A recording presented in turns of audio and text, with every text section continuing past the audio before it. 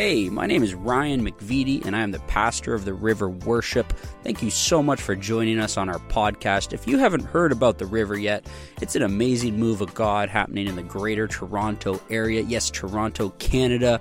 It's a cold place, but we have warm hearts, and we love coming together every Tuesday night and worshiping the Lord with all we've got. We also get to dive into the Word, and that's where we're going to go right now. We're going to dive into the Word of God, and I trust and pray that it will impact you in a powerful way. If you're ever in the Toronto area, come visit us. We would love for you to worship with us together. But enjoy the message, and God bless you. Means it is so. Amen? Amen. Hey, I am excited is not even the word. I am elated. I am overjoyed that we get to hear the word tonight from one of the great men of God of our generation. His name is Pastor Chris Durso. In a minute, I'm going to ask you to give him the best welcome you've ever given. He is here tonight with his wonderful, beautiful daughter, Chloe. Would you give it up for her, for Chloe? I promised her I wouldn't make her stand, but she's already standing. I was sneaky. It's so cool how he travels with his family. I've gotten to know him today, and I can tell you that what you see is what you get. And that's very refreshing in ministry. He's a man that ministers to his family first. And that speaks to me. That's how my dad and my mom always ministered to me. But he has got a word for us tonight, and I am excited. He travels the world as a teaching pastor at so many incredible churches that you know and love and follow. And we're just so honored that he would come here tonight, all the way to Whitby, Ontario. He's been to Canada 20 times, guys. 20 times, he told me. Chloe, you're practically Canadian. You didn't know that, but your dad's been here 20 times. So I could talk about him all night, but let's not do that. Let's get in the Word of God. Shall we do that? Would you give the biggest, warmest Canadian, I don't know what it is, beaver tail, poutine, double, Tim Hortons welcome to this man of God, my friend, Pastor Chris Durso.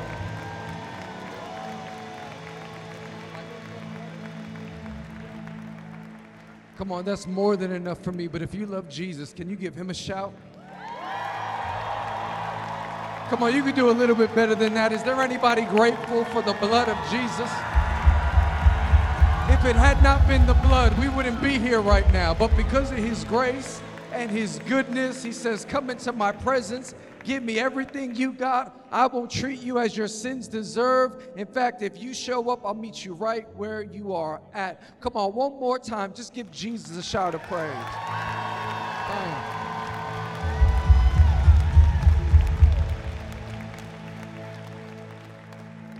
If you don't mind, remain standing for a second. Remain standing for a second. I'm blown away by the presence of God. I love Canada. I've been coming here for quite a while, and I say this reverently, I say it respectfully. I've not felt this in Canada. I've not, right? It's kind of like an awkward clap. You know, he's like, so what happened all the other times? All I know is this is special, man. This is, the Holy Spirit is here, his presence is here, and I want to steward it well. I want to steward this moment that I have well. And you know what I love so much about worship is that worship allows us to put things in proper perspective. Right? With all due respect to Chris Durso or any other name, it's Jesus. And if it's not Jesus, then what's the point of any of this? However, yet what we learn that in moments like this, especially in the top portion of a service, the best thing we could do is honor who God is using. I'm going to help you out. Because if you've ever been in a service where there's a guest speaker, you could almost guess what's about to happen, right? Like, here we go. They said some kind words about the guest speaker. Now the guest speaker is going to come up and he's going to say some kind words, and it's going to be a whole honor swap, you know. And the truth is that's true, but it's a good thing. It's not a bad thing, because there's always someone in the room that goes, are we going to make much about man, or are we going to make much about Jesus? And I would say, well, we're going to do both, but both are correct, and here's why. Theology teaches us that when you make much of a man or a woman of God, what you're saying is, God, I agree with your choice. And when you come into agreement with the choices of God, he extracts his glory from that. Does that make sense?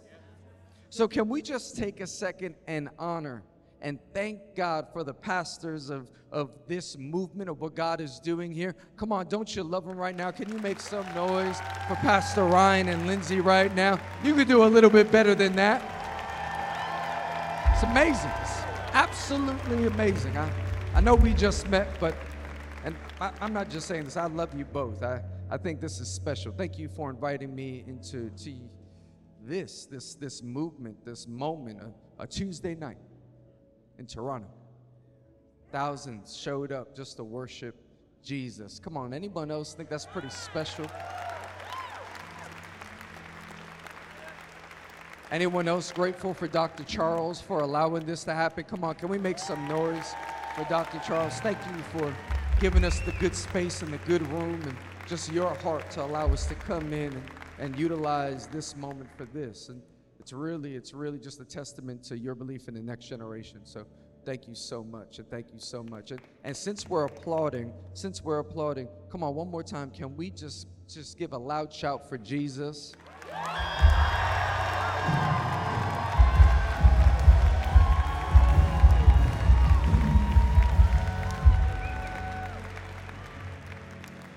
I'm going to belabor the honor point. I know, but I can't help it. Here's the thing. I'm especially going to walk on this catwalk because I don't get to do that often.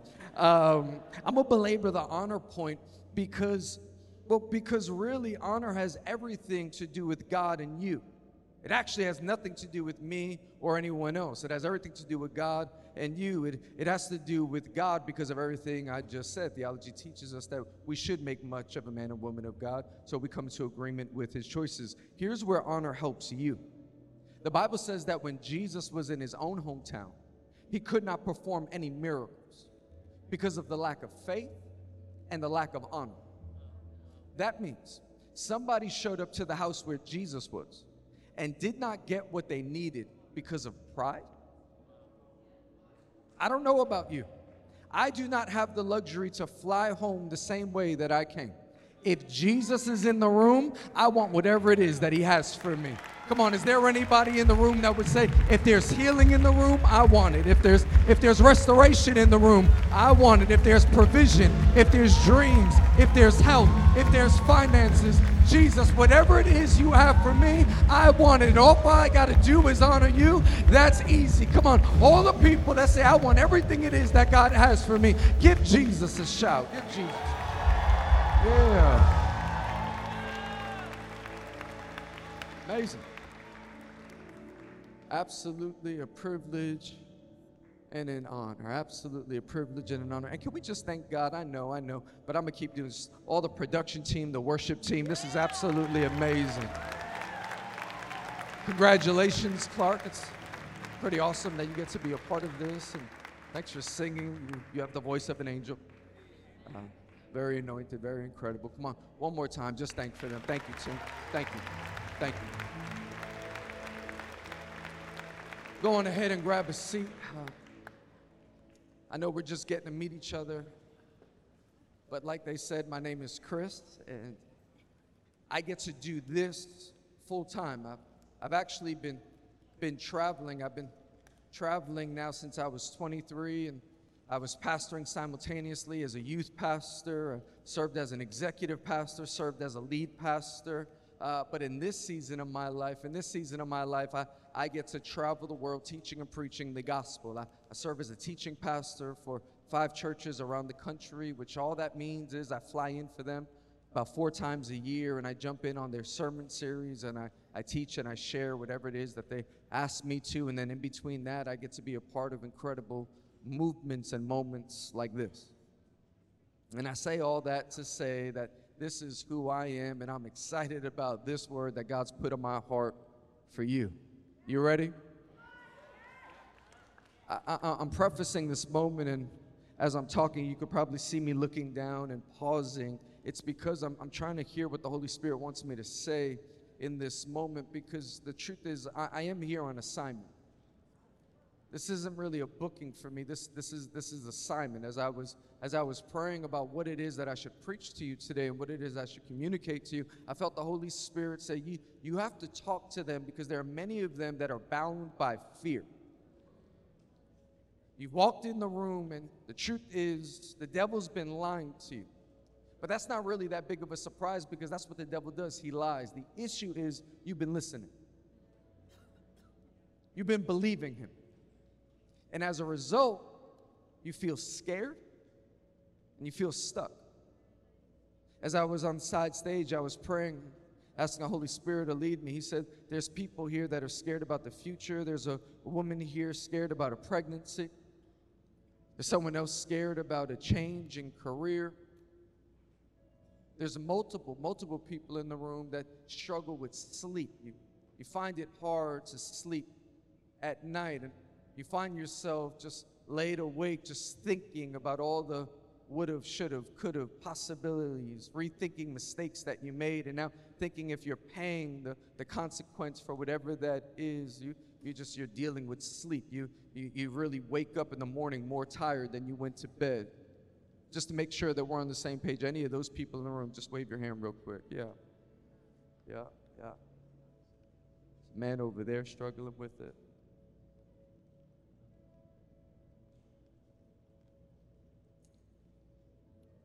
Here's the good news. Tonight, the Holy Spirit's going to expose what those lies are. But not only what they are, but why the enemy's been lying to you.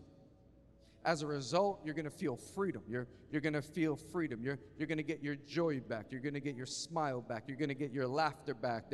There are many of you today, you're going to start dancing again. You used to dance, but you stopped dancing. There are others of you used to lead worship, but you stopped leading worship. There are others of you, this is your first time back in a while. In fact, there's about 3 of you. It's your first time back in a while, and you were trying to figure out if you should come or not, and now you're here, and the Holy Spirit's dealing with you. Here's what's about to happen for you. There's about to be a shift in perspective. Those that I just spoke to about your sleeping, you're about to get your rest back.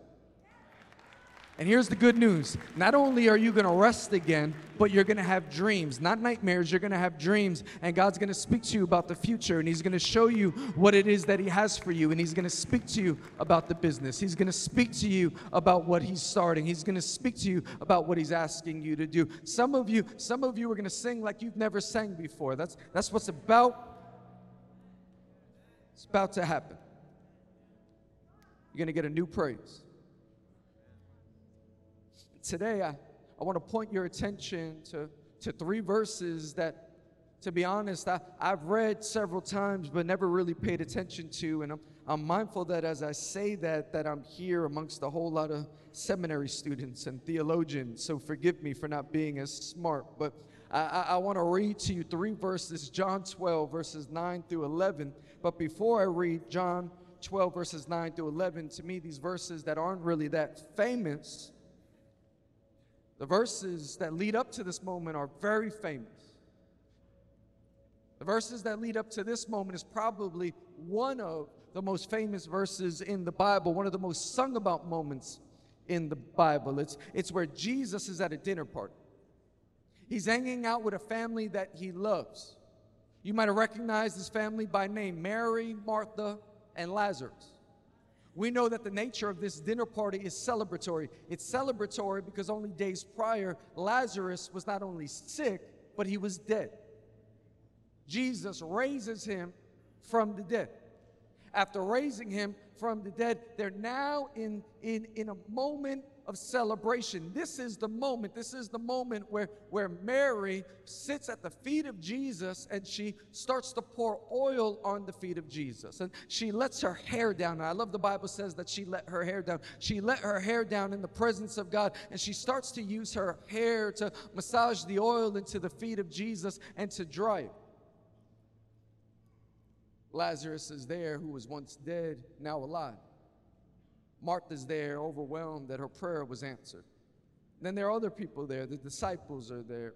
Even Judas, Judas, who would later betray Jesus. In this moment, he had betrayed Jesus internally. He had not gone public with his position yet. This is where we get the famous moment where Judas speaks up and says, Mary, stop pouring your oil. So, Jesus, why are you letting her pour that oil on your feet? We could take the money from that oil and we could use it for the poor.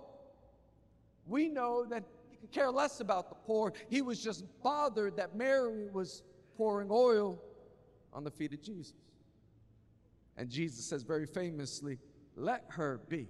Ooh, we could preach a whole sermon on that. Let her be.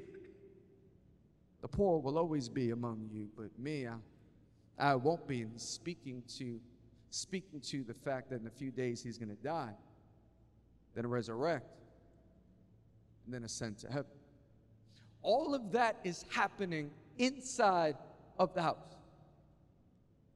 Simultaneously, there's a lot of commotion outside of the house. These are the verses that got me, and the Holy Spirit told me I need to speak to you tonight. John 12, verse 9 says this, when the people heard of Jesus' arrival, they flocked to see him and also see Lazarus. They flocked to see him and also see Lazarus, the man Jesus had raised from the dead. Have you ever been anywhere where a famous person was on the inside and a whole lot of people gathered on the outside in hopes to get a glimpse of whoever it was on the inside? I live in New York City, so we have a whole lot of famous people just walking around everywhere. But a couple of weeks ago, I was in the West Village after getting a haircut driving home. And as I'm driving home, I found myself in the middle of a sea of teenage and young adult females.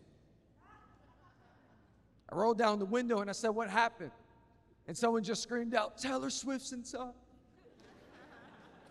So there were thousands of young ladies all there to see T-Swizzle. I imagine there was a similar interest here in this moment. People showed up, except not everybody showed up with the same intent. Because it goes on to say in verse 10, then the leading priest decided to kill Lazarus too. When all the people heard of Jesus' arrival, they flocked to see him and also see Lazarus, the man Jesus raised from the dead. Then the leading priest decided to kill Lazarus too, for it was because of him that many of the people had deserted them and believed in Jesus, which shows me that not everybody shows up to a celebration with the same intent. Not everybody shows up to a celebration to celebrate. Some are there to celebrate. Others are there trying to figure out if this Lazarus guy is really alive or are they just faking everyone out and there's just a pole behind his head, pulling off a Weekend at Bernie's. Some of you are too young for that. Then there are other people there that showed up annoyed and bothered knowing that he was alive, but were bothered by it because of what it would mean.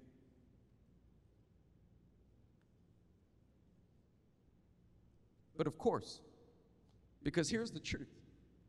Anytime God's people show up to praise, please believe the enemy is already plotting. Anytime the people of God show up to praise, the enemy will start to plot.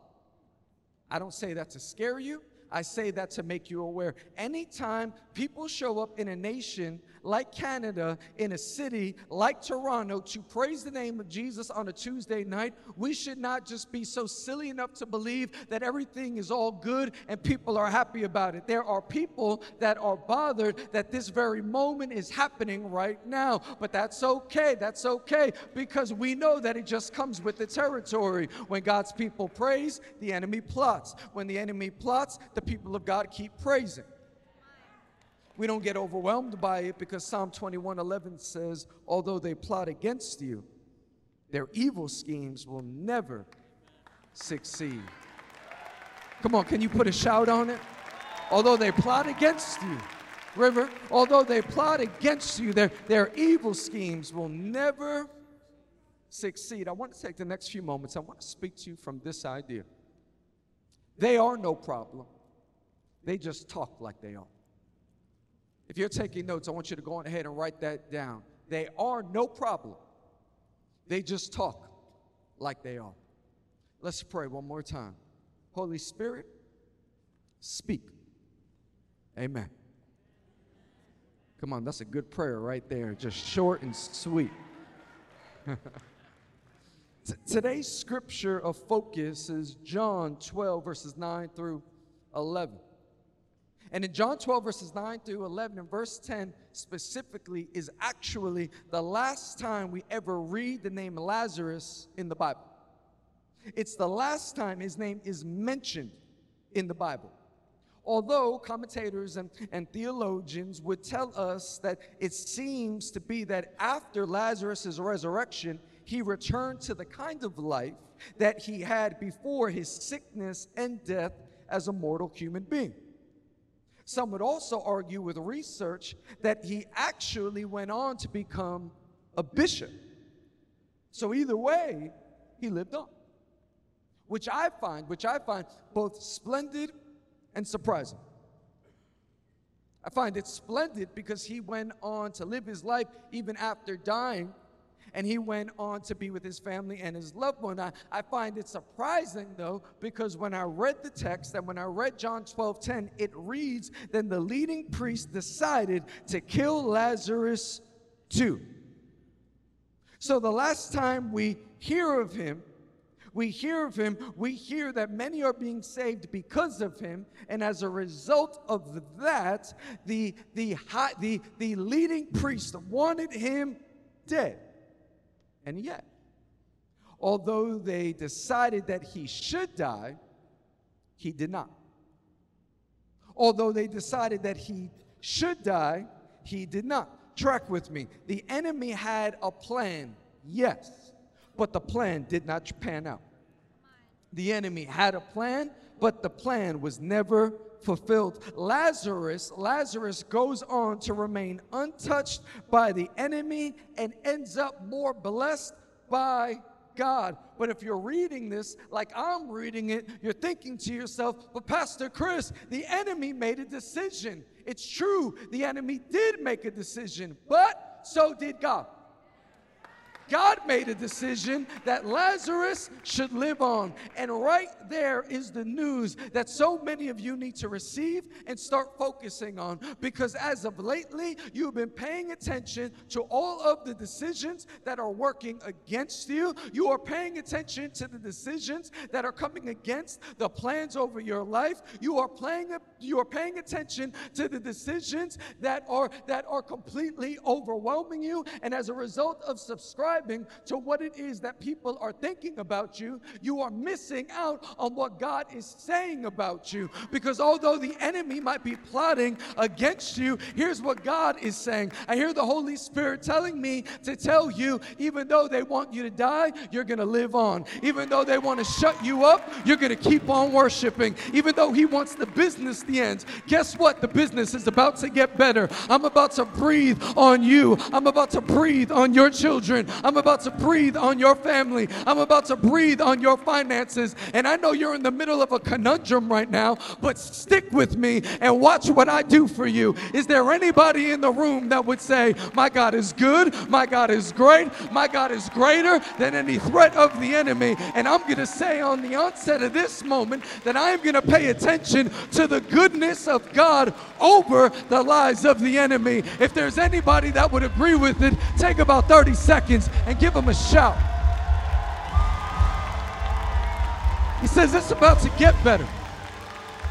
It's about to get better. I'm about to do it for you. I know you got some tension right now, but focus on me. I got you. Watch what I do for you. Watch what I do for your business. Watch what I do for your children and your children's children and your children's children. I know you're in the middle of it right now. I know you feel like you're losing, but I'm developing a legacy, and there's some tension, but the tension is good because it proves no matter what man does against you, none of them can compete with God. Come on, if you agree with it, put a shout on it. He says, I love you and I'm for you. I love you and I'm for you. I love you and I'm for you. And here is the revelation that you have to catch today. The devious decisions of the enemy are no match for God. No matter what a decision sounds like, no matter what it looks like, here it is, no matter how loud it gets, nobody could stop what God plans to push forward. Anytime the enemy, or let me say it this way, anytime a decision, no matter who from, anytime a decision is outside of the will of God, I promise you that decision will fall short of success. Somebody needs to write that down. Anytime a decision is outside of the will of God, I promise you that decision will fall short of success, especially when the desire of that decision is against the people of God. Psalm 21:11, although they plot against you, although they plot against you, although they plot against you, their evil schemes will never succeed. They'll never succeed. I know I got some theologians in the room. Do you know what never translates to in Hebrew? Never. Although they plot against you, little Bible joke, although they plot against you, their evil schemes will never succeed. Here's another way of saying it. People of God, you're protected. We're all the born-again people real quick. You profess with your mouth. You confess with your mouth. You believe in your heart that Jesus Christ is Lord. You are certain that your name is written in the Lamb's Book of Life. If those people real quick, just give me a shout if you're saved.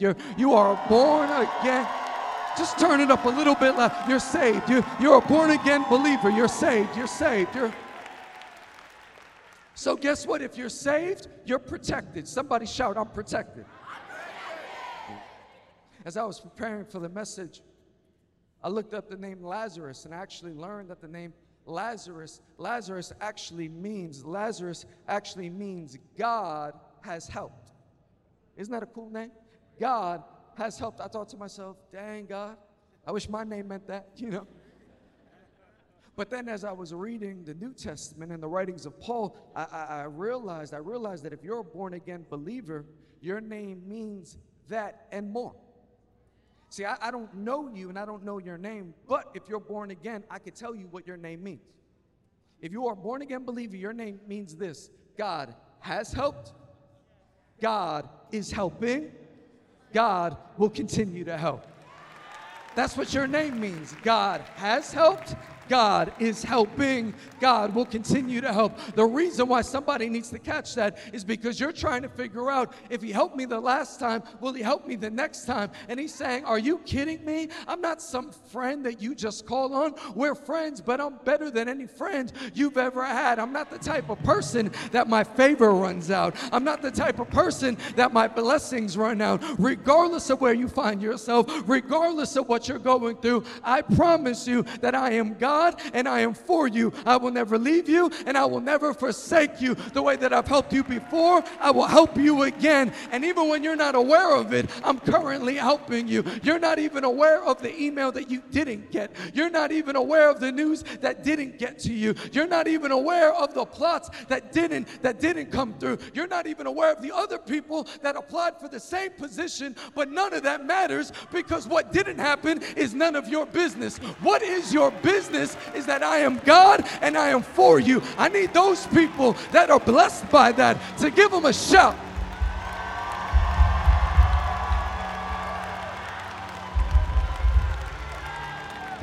Here's a good idea in 2023. Let's stop paying attention to the wrong voices. Reading the comments, reading all the posts about you. Man, who cares what they said? Is it true? So why are we paying attention? Let's pay attention to what is true. And here's what's true. What God has said about you. You got to get Deuteronomy chapter 20, verse 4 in your spirit. For the Lord your God is he who goes with you to fight for you against your enemies to save you. Does anyone know that to be true? And yet, that's the thing. We know it's true. We believe it's true. But then simultaneously, right, we function like there's a possibility that it's not. That's a fearful emotion. I know it's true, but is it true for me? God, are you really going to provide? How's this going to work out? How are we going to grow this family? I had a plan. It's different. It's different. I remember, it's actually my daughter's age. And if I had it my way, I would acknowledge her and I would call her up here. But she said, Dad, I'll only travel with you if you don't embarrass me. Don't make me stand up. Don't draw any attention to me. So I promised I won't do that. I was in junior high school. Well, it's called middle school now, but you know, I'll be 40 in August. In junior high school, I went to junior high school in Flushing, Queens. And I remember one day leaving school. It was a Friday. I remember specifically it was a Friday. And Fridays were big deals for students like me. I was a 65 average student. I was a C+ student, you know what I mean? We were just celebrating that we crossed the finish line, you know what I mean? We made it. I don't care how I got here, I'm here. So I loved Fridays because Fridays meant good television at night, TGIF. Anyone remember TGIF? No? Okay, I'm showing my age here. Saturday morning wrestling, WWF. Now E. But I remember this one Friday because I was actually walking home with a few of my friends. And as me and my friends were walking home, these other kids, older kids, came and surrounded us. And for whatever reason, as they surrounded us, they pointed me out. They say, hey, you, come here. Completely overwhelmed, I stepped forward. And he goes, we're going to beat you up. Another kid steps forward and goes, you know what? We're not going to beat you up, but we're going to take your money. Someone else stepped forward and goes, you know what? We're not going to take your money. It was the most confusing altercation I've ever been a part of. It's like, you know what I mean? Like, what are we going to do, guys? What do you want to? And then he just goes, now, get out of here. All right. Start walking away. True story. As we're walking away, one of them shouts out, but next week, we're going to beat you up. It's funny, because I walked away completely untouched. I walked away, wait. Let me build. I walked away. I walked away, no, I appreciate it, but you gotta love, like, they're being kind. I walked away completely untouched. Here's the thing. Physically, they got nothing from me. But emotionally, they got me. They got me because although they didn't take anything from me, what they took was my hope. Because now, you know what started to happen to me? Now, every time I left school, I left completely overwhelmed. In fact, I went from I could not wait for the bell to ring to now I hope the bell does not ring because I do not want to walk out of that building, especially on Fridays. What used to be my most favorite day of the week, now I dreaded Fridays because now I associated Fridays with the bullies. And now every time I walked home, here's how I walked home. I walked home like this. I walked home looking over my shoulders. In fact, I didn't wait for my friends anymore. And we used to go to the pizzeria and we used to go play basketball at the park, or we'd hang out and just do other things. I didn't do any of those things anymore. And here's the amazing part. I never saw them again. But I heard them every day. And as a result of their words reverberating through my mind, I couldn't do the things I used to love doing. And that's the thing. That's the thing about fear. Fear doesn't stop death. It stops life. Fear will keep you bound, and it will keep you stuck. I know who I'm talking to tonight. I'm talking to the one who isn't doing what they used to love doing. You used to love hanging out with your friends, but because of an incident that happened, you can't even hang out with them anymore. You used to love going out with the girls, getting your nails done. You can't even do that anymore because something happened. There was a moment. There was a moment. There was a moment. In fact, there's somebody here. You used to come. You hadn't come in a long time. Now you showed up, but you're not even sitting with the group of people that you used to sit with because of something that happened, and it wasn't even in the room, but it's a group associated with people in the room. And as a result, you're not doing the things that you used to be doing because of all the tension. You're just good enough with getting by. Whew. Fear, man, that fear, I just don't want to do it anymore. I don't want to hang out anymore. I used to love concerts. I used to love games. I used to love seeing my friends. I used to love going for drives. I don't want to do it anymore. In fact, some of you are at the place now where you're giving God an ultimatum. You don't show up, I'm giving up. Am I right? If you don't show up in this marriage, I'm giving up. If you don't show up with this loan, I'm walking away from it. If you don't show up with these children, my God, I'm walking away. I don't even want to do this anymore. Some of you, and I'm just telling you what I feel in my spirit. Some of you are even contemplating life.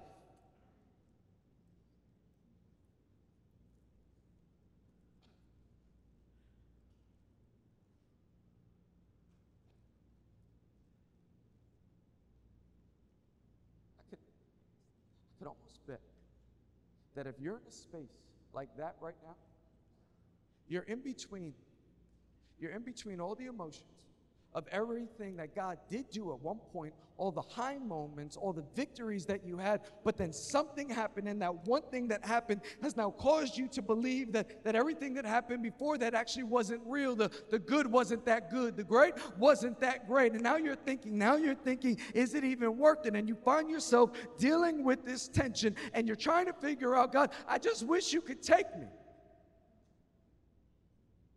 See, what's amazing is that it takes one to know when I've been there. I've been there, and I remember reading in 1 Kings 19 about the prophet Elijah. I remember reading in 1 Kings 19 about the prophet Elijah, and it's amazing because God uses Elijah in a mighty way. God uses Elijah in a mighty way. He stands and represents our God, and he's standing opposed to King Ahab and Jezebel and the God that they represented, which was Baal. And as a result, all the prophets of Baal stand before this prophet Elisha, and Elisha's able to win this battle, and then he ends up killing them, and then he goes up to the top of a mountain, and not only is he in the middle of a desert, but he's in the middle of a drought. He's in the middle of a desert, he's in the middle of a drought, and he starts to pray, and then all of a sudden he starts to see a cloud the size of a man's fist coming out of nowhere, and he starts to prophesy the rain, and now in the middle of a desert, the rain shows up, and the Bible says that the power of God fell upon Elijah, and as a result of it, he starts running back to the town that he came from, and he's there with the king and the chariots, and he's able to outrun them. It says the favor of God was on him, but then the very next verse says Elisha wanted to die. In fact, he says, I've had enough. You ever been there?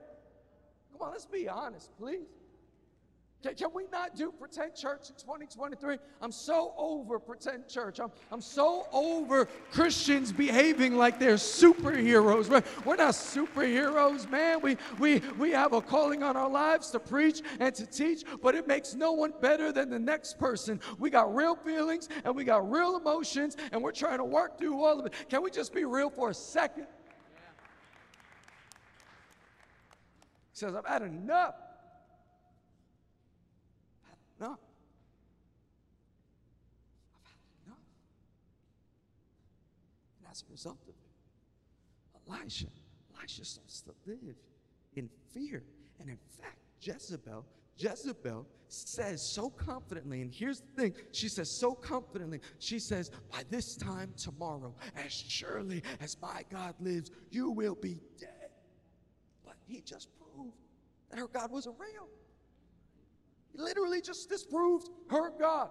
But yet it was the confidence in which she was speaking of that made him believe that she had an authority that she did not have. But the thing is, she had no real authority. She was no problem. She just spoke like she was. And there are so many of you, you are listening to lies of people that are speaking like they have an authority that they do not have. They are swearing on gods that don't even exist. They are clinging on to promises that are completely empty. And if you're not paying attention to the schedule, you'll realize that the time on which they promised something would end or something would stop has already surpassed that, and yet their words are still echoing in your head.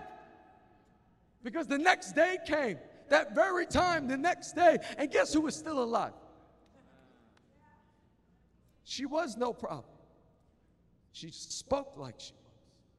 And yet the issue is, as a man thinketh, so he is. As a man thinketh, so he is. The issue here is whatever you lend your ear to will have enough to get a hold of your heart. Because what's amazing is, although Elisha had the hand of God on his life, the enemy had a grip on his heart. Both could be true. Both could be true. Both could be true. And yet we allow these words of the enemy to reverberate in our mind. This is why 1 Peter chapter 5 verse 8 is so important. It says, be sober and be vigilant. Be sober and be vigilant. Be sober and be vigilant. I just want to point out real quick that the writer is not necessarily speaking about drunkardness. It's fair to say, listen, don't get drunk, okay? That's a great story. That's a great verse. That's a great truth. Do not get drunk. Be sober. Don't get intoxicated. I believe that with all my heart. But for the fairness of the scripture, I just want to point out what he's talking about. When he says be sober, here's what he's talking about. Stop getting so intoxicated on the lies of the enemy. Be sober. Stop taking every lie that the enemy serves up to you, because he's serving you lie after lie after lie. And here's where he's serving you. He's serving it through social media. He's serving it through a text message from a friend. He's serving it to you in your own insecurities. And as a result of it, you're taking these shots. You're taking these shots and you're walking around like a believer, but you're drunk in fear. And he says, be sober and be vigilant. Be sober and be vigilant. You ever wonder why some of you can't walk this walk straight? Because you're trying to walk for Jesus, but you got all these lies on the inside of you, and all these I'm not forgiven, even though you know whom the Son sets free is free indeed. And you hear this, I'm never going to be seen. I'm never going to be used by God. But God is saying, son, daughter, my hand is on you and I am for you. And even though you have all this truth, you keep taking shots and you're intoxicating yourself with fear. So he says, be sober and be vigilant. Because your adversary, the devil, walks about like a roaring lion, seeking whom he may devour. Resist him, steadfast in the faith, knowing that the same suffering are experienced by your brotherhood in the world. Please leave that up there for me. Let's go back there. The devil walks about like. Everybody shout like. Like a roaring lion. So he's not an actual lion, he's just like a roaring lion. That's what we're talking about here. We're talking about someone playing dress up. So if he's not a lion and he's roaring like one, now he's playing dress up and he's making noises that aren't even natural to who he is. My goodness, and that's what got us all scared. We're scared because someone is playing pretend. Someone is walking around in costume going, "Roar, I'm going to get you." That's what your toddler does to you. Your toddler walks around the kitchen in costume going, "I'm going to get you." And you go, "Oh, no, don't at me? You're telling me that's what the enemy's doing, and he has everybody shook. He has everyone scared, and all he's doing is making noises that aren't even natural to him, which means he has to put on another voice, which means he has to make sounds that don't actually come from him. But of course that's what he does. He's a liar. So he's playing dress up, and he's making you believe he's more powerful than he is. But the issue is he's actually no threat, because the fact is death was robbed on the cross. Oh, death, where is your sting? Hell is not his palace. Hell is his punishment. He's not this warlock that is able to take you out. He's this figurine playing pretend, telling you the family won't make it. You'll never get pregnant. You won't have the finances. You won't buy the home. You'll never do what you said you were going to do. And here you are believing it like it's true. You're listening to a like-a-lion. A like-a-lion making pretend noises. If his native tongue is a lie, you could bank off then everything he says, the opposite is true. So when he says, you're not going to have the baby, you go, man, I'm about to enjoy my pregnancy. When he says, you're not going to make it out, you go, oh my goodness, my story's about to get better. I'm about to make it out. When he says, I'm never going to breathe on it, you go, wind of God, come and do what you do. Have your way in this place. When he says revival will not come to Toronto or Canada, you say, oh God, there's an open heaven. The rain's about to pour. The rain's about to come. And lives are about to be saved. And what once was considered a godless nation will be a nation, an arrow used for the glory of God. If there's anybody in this room that will not subscribe to the lies of the enemy, put a shout on it.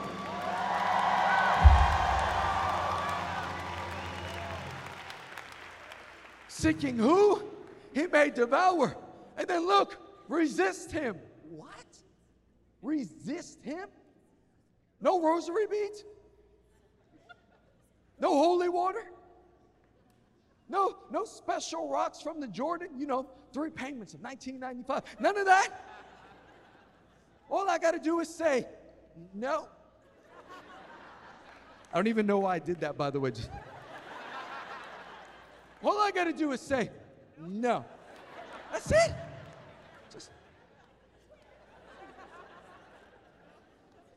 Go on social media, you got to see what everyone's talking about. If you don't go out, you're going to regret it. You better slide in his DM, girl. You don't know how long you're going to be single for.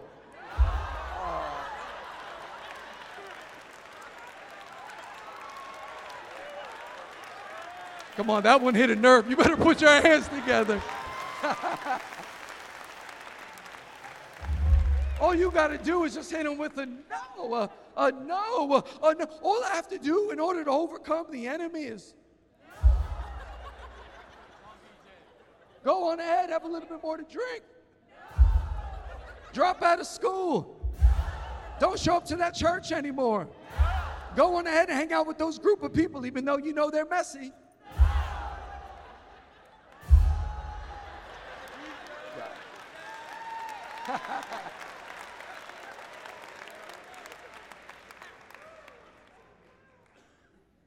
You know why no is the best answer? Because if you engage in conversation, you might believe that what they're saying is true. This is why the Bible says do not give the enemy a foothold. Anytime you engage in conversation with someone, the more they talk to you, there's a possibility that they can get an angle, they can grab a foothold. So you might walk out of the river fully confident that God is going to do what he says, but then all of a sudden you tap into a conversation that you shouldn't be having, and you think that you have the advantage, but the advantage is simply saying nothing at all. It's simply walking away because it's not worth the foothold. I heard this quote. Thought it was pretty powerful. I thought I'd share it with you. Never wrestle with a pig in mud. You'll get dirty, but only the pig will enjoy it. You're both going to get dirty, but only one will like it. And every time you enter into that conversation with the enemy and all those conversations that the enemy uses against you, I promise you, you hate it, but he loves it. But here's the why. Here's the why. Here's the why. Why are you worth all that trouble? That's the real question. Why are you worth all that trouble? The Bible says, no weapon that is fashioned against you shall succeed, and that you shall refute every tongue that rises against you in judgment. This is the heritage of the servants of the Lord, and their vindication from me, declares the Lord. No weapon that is fashioned against you shall prosper. We probably all heard it said at one point that even though the weapons form, they won't work. He didn't say that they wouldn't be fashioned. They were just saying that they wouldn't be able to succeed. We've heard that before. But I had this thought the other day. The only reason why the enemy is creating weapons is because you are one. The only reason why he's sending a threat is because you are a threat. You have to understand that your success in God is bad business for the enemy. So the fact is, you are not who you used to be. You once were lost. You once were broken. You were addicted. But here you are all those years later when everybody said you wouldn't make it, when they said you wouldn't succeed, and you got a testimony. You're able to stand up. The doctor said you would die. They said you had no future. And here you are with all this opportunity in front of you. You got to understand that your life is like a bad Yelp review for Satan. The fact is, you have succeeded. Your victory in God is bad business for the enemy. And the thing that he wants to do is control your minds and have you stuck. But the best thing you could do is ignore it. And as opposed to arguing with him, just keep building your testimony. There's that story in Acts where Paul and Silas are walking. You read this one? Paul and Silas are walking. Can you throw it up on the screens for me? Book of Acts. Acts 16, verse 19. Paul and Silas are walking, and this young girl, fortune-telling young girl, she has a demonic spirit on the inside of her. She's bothering them, and Paul turns around and he rebukes the spirit. Now think about it. This should have been a victory. This should have been a celebration. Someone who was once demon-possessed is now not possessed anymore. That sounds like a celebration. If we were in church, if we were in non-denominational church, low-key Pentecostal, if we were in Pentecostal church, we'd be celebrating, be taking laps. They were possessed. Now they're not. Hallelujah. God is good all the time. Pentecostals, I love it. But in this moment, because context is everything, in this moment, the people that were making money off of the young girl are not celebrating, they're frustrated. It was her victory, but for them, it was their deficit. You know why? The Bible goes on to say that this young girl made them money. This young girl made them money. So the fact is that a spirit was cast out of her, now hurt their pockets. And anytime you hurt the enemy's pockets, it's a threat. It's a threat. It's a threat. You know why? He can't make money. He can't make success off of you prospering in God. But what he wants to do is monetize your madness. He wants to monetize your madness. So the more footholds you give him, the more mess you give him, the more gossip you give him, the more dirt you give him, the more addiction you give him, the more mistakes you give him. He could live with that all day. But when you stand and you say, no, no, no, I have decided for me and my household, we will serve the Lord. I'm not living like I used to live. I'm not playing like I used to play. My purity matters to me. I'm saving it for marriage. My purity isn't just my virginity, but my eyes matter. I'm not looking at that anymore. I'm not listening to that anymore. I'm not talking like that anymore because I'm born again. My life has been set free. Any free people in the room? Because I'm free. Where are all the free people at? I am free. I am free. Whom the Son sets free is free indeed. Free people, give them a shout.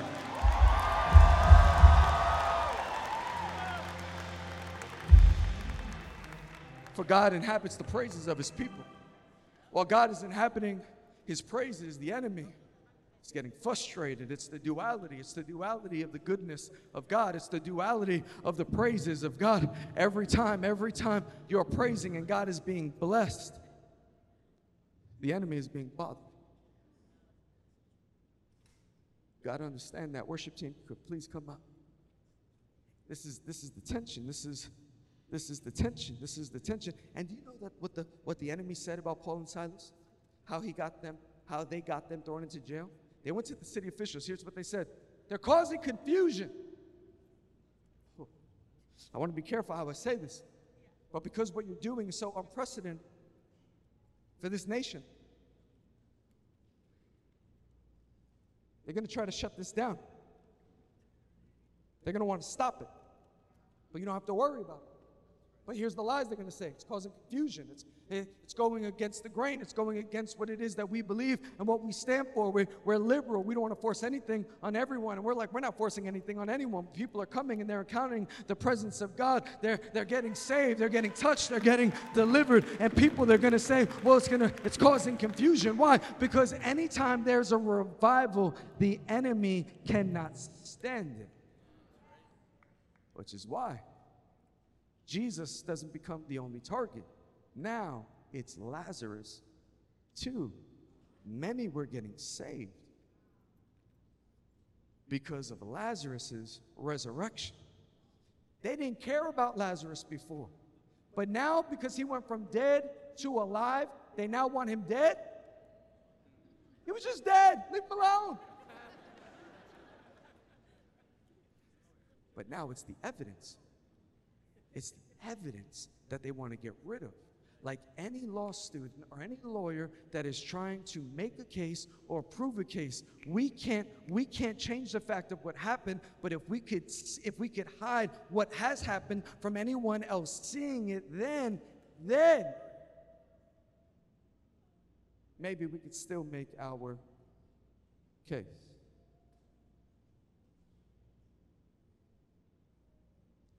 I want to warn you. Because of everything that God's doing in your life and will continue to do in your life, because you are an arrow for God, you are a bullseye of the enemy.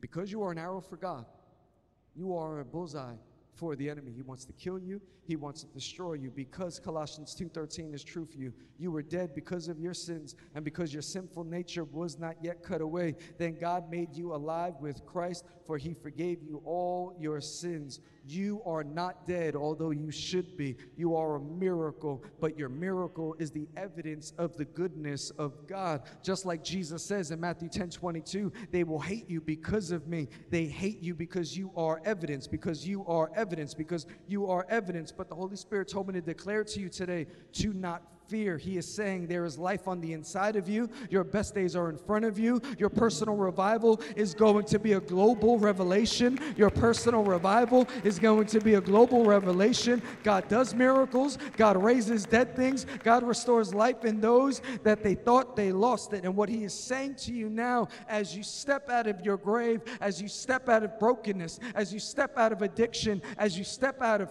fear, to stay close to him.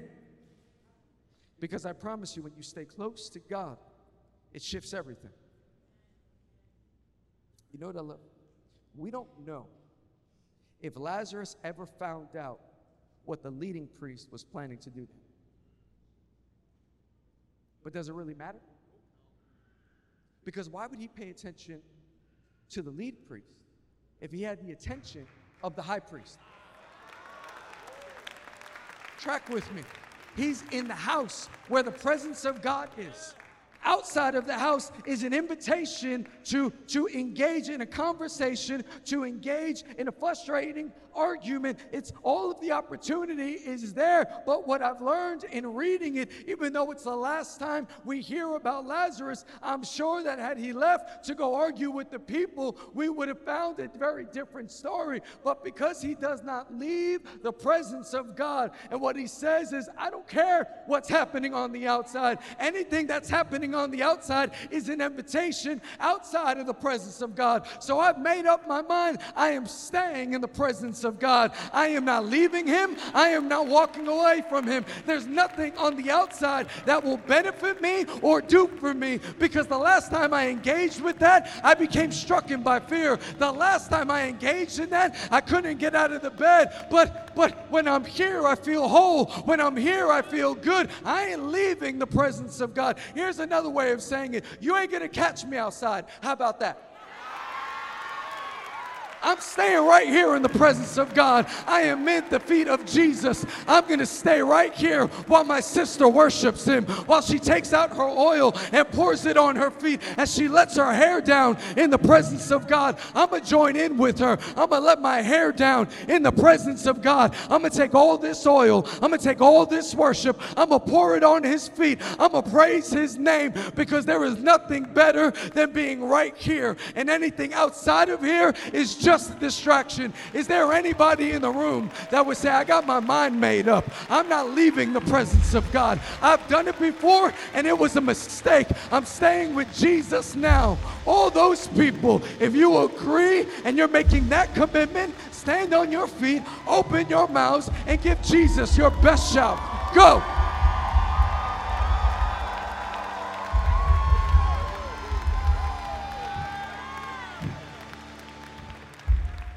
Stay standing, stay standing. I'm going to pray us out, and you're going to jump into worship. Stay standing. For the one that's struggling, listen. For the one that thinks they have to prove something to somebody, every time you do that, you hurt yourself and you rob yourself. You do not have to convince anyone of anything. If God be for you, it doesn't matter who's against you. When people have bad things to say about the river, you just say bless them. You say bless them. You say bless them. When people say bad things to you about what you're doing for God, you don't have to defend it. You just say God bless you. You just say God bless you. You know what's the best way to beat a negative narrative? A testimony. A testimony beats a narrative every time. If you stay in the presence of Jesus, their narrative won't stick. You know why? Lies don't last. I've been lied about. Lies don't last. So you know what I'm going to do? I'm going to keep worshiping Jesus.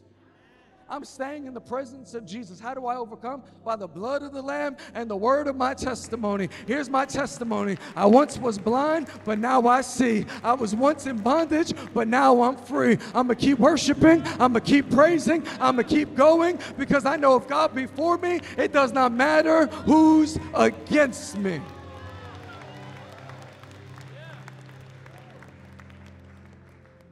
Lift up your hands. Receive this. Isaiah 41:10. Fear not, for I am with you. Be not dismayed, for I am your God. I will strengthen you. Yes, I will help you. I will uphold you with my righteous right hand. Luke 10, verse 19. Behold, I give you the authority to trample on serpents and scorpions, and over the power of the enemy, and nothing shall by any means hurt you.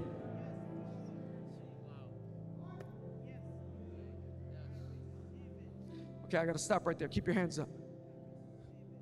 Can you go back? Isaiah 10:19. Fear not, for I am with you. Be not. Yep. Nope. Luke 10:19. Thank you. Behold, I give you the authority to trample on serpents and scorpions. Serpents and scorpions. How do serpents get their venom in you? With their mouth. Here's another way of saying it. With their front. How do scorpions get their venom in you? With their back. Some of you are receiving the venom of the bites from a mouth. It might be gossip. It might be slander. It might be someone that you're connected to. They're defaming you. They're talking bad about you. They're speaking negatively. They have no control over their tongue. They speak to you meanly. It's venom. It's venom. Then there are others of you, you can't get over the venom from the scorpion. Someone got their venom in you by putting their back to you. You're dealing with abandonment. You're dealing with, I don't know why they walked away. I don't know why I haven't heard back from them. I don't know why. I thought we were going well. I thought the relationship was going good. How come they haven't responded to the text message? You keep going back to the text message. Whoever that person is, just wave at me real quick so I know I'm telling the truth. Yep, there you are. You keep going back to the text message. You keep going back to the text message. The Holy Spirit's saying, stop going back to the text message, because every time you go back to it, it is messing with your mind. And what you think when you're getting clarity, you're just getting more venom on the inside of you. It's the scorpion. It's how the scorpion scorpion gets you, it's the abandonment. As the abandonment gets on the inside of you, and what the Holy Spirit is saying, every time you get low to the ground to talk to the scorpion and to talk to the snake, you are reducing the authority that I've given you. Get off of your belly and get on your feet. What I am saying to you is I've given you the authority to trample over serpents and trample over scorpions. Stop having conversations with them. Trample over them, because when you get on your belly, that venom will get on the inside of you. But if you realize what's already on this inside of you, the same power that conquered the grave, it lives in you. You realize you don't have to reduce yourself to a conversation. Fear not, for God is with you. 2 Timothy 1:7, for God has not given us a spirit of fear, but a power and love and sound mind. Romans 8:31, what then shall we say to these things? If God is for us, who could be against us? 2 Corinthians 12, verse 9, and he said to me, my grace is sufficient for you, and my strength is made perfect in weakness.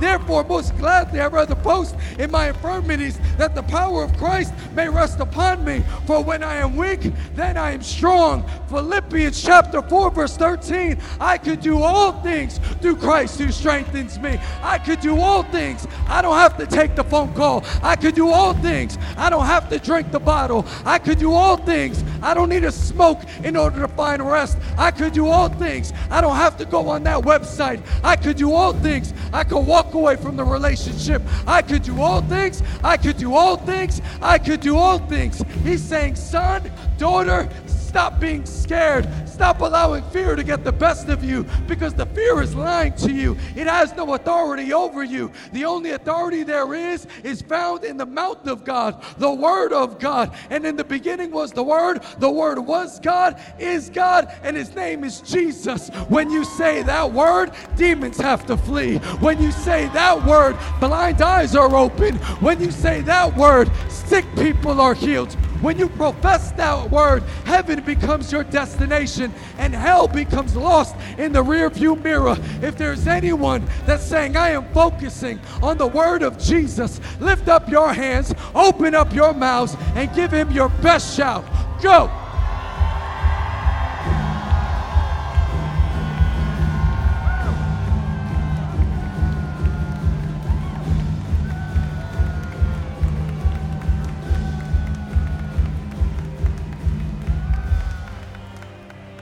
Every hand lifted up. Holy Spirit, fall right now on every person. And I am asking you to fill this room.